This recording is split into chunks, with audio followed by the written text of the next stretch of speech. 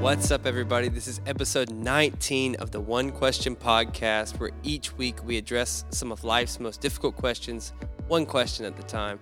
I'm David, joined by my co-host Lindsay. Hey, everyone. And today we're with Pastor Carey. What's up? Hey, man? what's up, everyone? We are so excited for today's episode. So excited. So excited. Talking about one of my favorite topics, but we won't get there yet.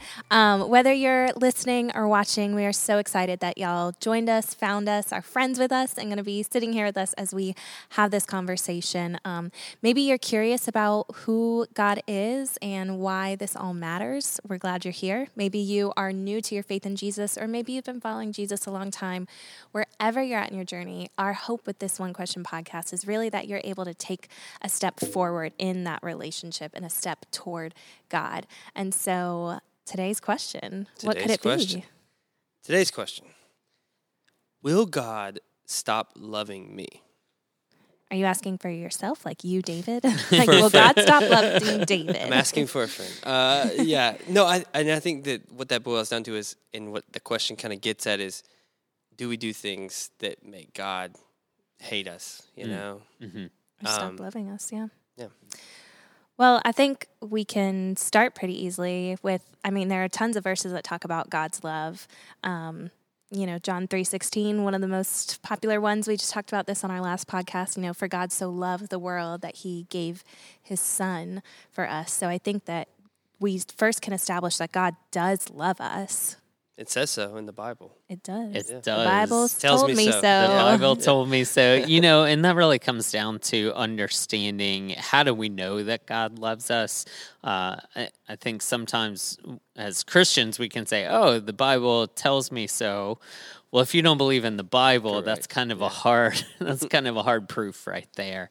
And so as Christians, we really hold to the testimony that the Bible gives, which is that God came as a man, Jesus, and demonstrated his love. It's not just like a story told me this, but God himself demonstrated his love in that he took the place of sinners so that we could be in relationship with God. And so there's an aspect of love that I think we have to be settled on first, and that's that love is demonstrated, and it's demonstrated by God towards us. And so we can sometimes take this perspective with this question, will God stop loving me? That there are things that I do to either earn God's love or not earn God's love. And that to me would be the first thing that we have to answer there then is, can we earn God's love? Is that something that we do enough good things and fill up the good bucket? And that's how we get God's love. And as we start emptying out the good bucket into the bad bucket, then God's love goes away. The love meter starts point. going this way. Well, assuming that God is real and that God does love me, why would God? Why would God create us just to have more work to do? Because loving people's hard. So why does God love me? Loving people is very hard. Yeah. It involves a choice. And, to your point, loving people is hard. What is it that makes loving people hard?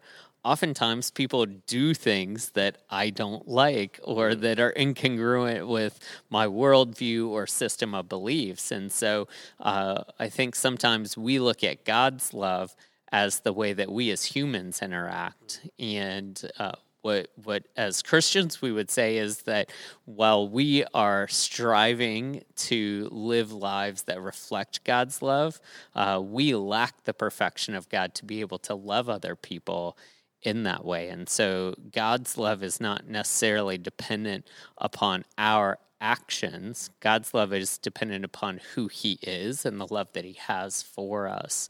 And I love the perspective that the Apostle Paul takes in the book of Ephesians. He says, for we are God's masterpiece.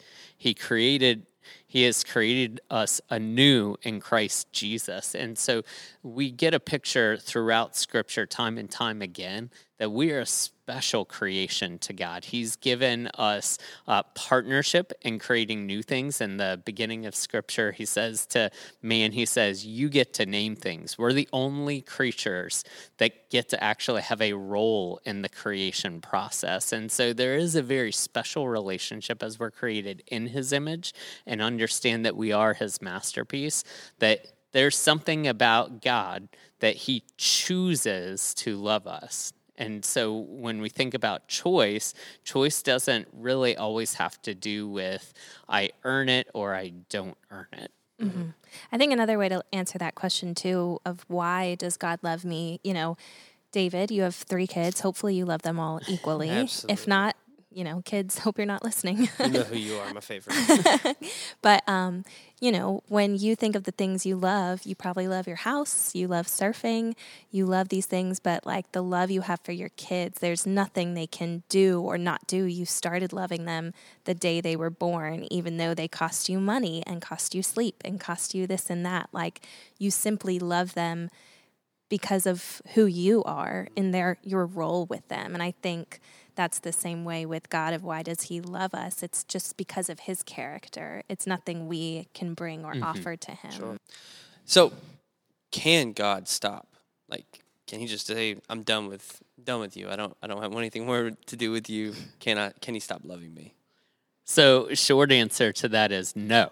And the reason is God has already demonstrated the full extent of his love to you in the person of Jesus. His willingness to give up what was most sacred, most important to him and his only son is that demonstration of his love to you and to me and to Lindsay and to everyone else who's listening to the podcast today. And so that love is secured from God to us. Now, that doesn't mean that we have to accept God's love. And this is one of the interesting principles about love and just what it is by nature.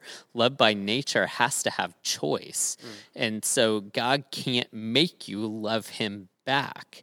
Just like if you think about anyone in your life who maybe you had a crush on as a little kid, like you couldn't make that person love you. Even if you tried and wrote Brett F. a lot of love letters. Right. Even if you tried and tried to do that, you can't force someone to love you. And the opposite is true. No one has ever forced you to be able to love them.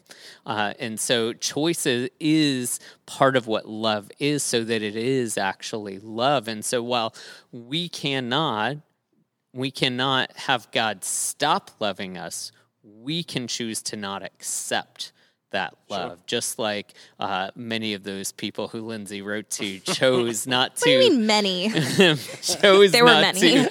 Chose not to accept that love. And so I think sometimes we get into this question, and John Wesley, who's actually a great founder of the Christian faith, great preacher in the 1800s, he really wrestled with the security of his salvation. How do I know that I'm secure in God's love? And he kind of wrestles with this back and forth through the early part of his life until he realizes, wait, what God's done is already done. It's simply my responsibility now to respond to that love. Will I accept his love or will I push his love away? So that eternal security, I know last episode we dealt with heaven, that eternal security, it is there from God to us. It's a matter of will I accept his love into my life? And I think that is so pivotal for us to know and to realize is that it is okay and it's normal to wonder about our salvation and to be scared or to have moments of, am I really saved if I'm still sinning in my life? And so, I think that's kind of where this question came from is, will God stop loving me? Is like, will I lose God's love? Like, is there something I can do? But continuing to understand there's nothing we can do to earn or lose. And so maybe you're listening and you recently decided to follow Jesus and thought that you would be a perfect person now. Is that true by any means? Not the case. But does that mean we've lost God's love if we make mistakes? I don't think so at all. I would say no. One thing I do want to address, though, is fear. We have to understand fear is not from God. And so if you are at a place in your life where you are experiencing fear of those things, Scripture tells us that perfect love drives out all fear. And so if you're at a place where you're in a doubting, a fearful of I'm going to lose my salvation, our scriptures are very clear to say that doesn't come from God. We actually have an enemy who would want to plant within you the idea that God doesn't love you, who wants to create that doubt in your mind that God's love is not real and that what Jesus has already done isn't actually true. And so I would encourage you, if you are a new believer and you're experiencing that, you have within you the power of the Holy Spirit to just put a stop to that and say, I know that fear is not of God. This is coming from somewhere else. And so in the name of Jesus, stop and turn to the love that God has for you, that he's already demonstrated for you. That's great. Yeah, when I knew we were going to be talking about this today, the first verse that came to my mind was from Romans 8, and it talks about, I am sure that neither death nor life, nor angels, nor rulers, nor things present or things to come, height nor depth, or anything else in all creation will be able to separate us from the love of God in Christ Jesus our Lord. So it's not just separate us from God, but separate us from his love. And I love that it specifically, there could be a million words there, but they chose to say nothing separates us from his love. Absolutely. That's great.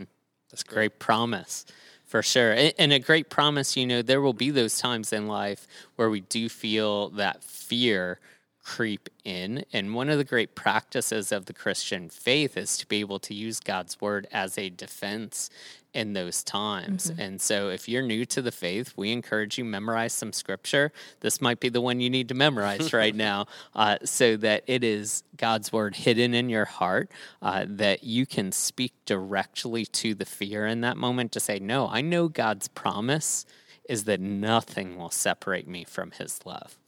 That's great. So talk to us a little bit about, I know we've been talking about God's love and choosing that, but what if we don't choose God? Like, does God only love Christians? Does he only love people that choose him? Well, again, going back to your motto of turning to the Bible, Romans 5:6-8, you see, at just right time, when we were still powerless, Christ died for the ungodly. And very rarely will anyone die for a righteous person, though for a good person, someone might possibly dare to die. But God demonstrates his own love for us in this: while we were still sinners, Christ died for us. So I think God loves everybody, regardless of whether you've decided that you believe in him even. He's right there and always there for you. Yeah, absolutely. The starting point of God's love is actually before anyone believes in Jesus. The starting point of God's love is just the nature and character of who he is. And so that then carries over to us as people, whether we know Jesus or not. It's love to all humanity because we are his created masterpiece and workmanship. I love that. So what is then the difference? If God loves everyone, what is the difference between God's love and the love we experience among each other? Because maybe, someone's listening and they're like, yeah, I haven't decided to follow Jesus. I don't really feel his love yet, but my dad loves me a lot, and my wife loves me a lot, my kids love me a lot, and that seems like enough. That's nice love. Like, why do I need God's love, or what's so much greater about God's love? Yeah, I would just say back to the last week's episode about heaven, like God's love is that entrance point into eternity with him and an eternity of being loved. One of the things that we experience here on earth is people do choose against love. But God, by his character and nature, can't choose against love because by definition, he is love. So the love we experience here on earth, and we've all experienced this at some point, is a love that people will choose against. And they'll say, maybe I loved you at one point, but now I don't. And so there's a very conditional nature to that. But that's because we are not inherently, by character, love, whereas God is. And while we're created in that same image, and that's what we're destined for as the Holy Spirit is renewing us to be more in the image of God, that won't happen until we are made perfect in heaven with God, to where we will love in that way at that time. But right now, we are imperfect. We are marked by sin, which was a choice that we made to stop loving. Right. And I just think about the unconditional nature, the fact that no matter what, and I go back to what you were talking about with my kids. My kids can do anything, and whatever they do, I'm still going to love them. I may not like them very much at the time, and I may disagree with what they're doing, but no matter what, I'm still going to love them. And I think that's only a fraction of the love that God has for us. And I think that in itself is so reassuring. The idea that if that's just a little taste of what we feel and how powerful that could be, just imagine how much that means that God loves us. Yeah. Yeah. So speaking to one more different type of audience, there may be people, and I know I've gone through seasons where I feel like God doesn't love me, and I feel that. So what would y'all say to someone who might be listening or watching, following Jesus or not, who's like, I just don't feel like God loves me, whether it's because I've made a poor decision or I haven't been in my Bible lately or I haven't been around God for whatever reason, they don't feel like God loves them. I love this question because it is. Can I lose your love for this question? No, I don't think Your so. love. The reason I love this question is I think it speaks so to the current day and age and culture in which we live, in which feelings and emotion drive so much of what we see and experience in the world. And Scripture clearly speaks to this. I love Jeremiah 17:9. The Scripture tells us that the heart is deceitful above all things. Wow. It's pretty deceitful.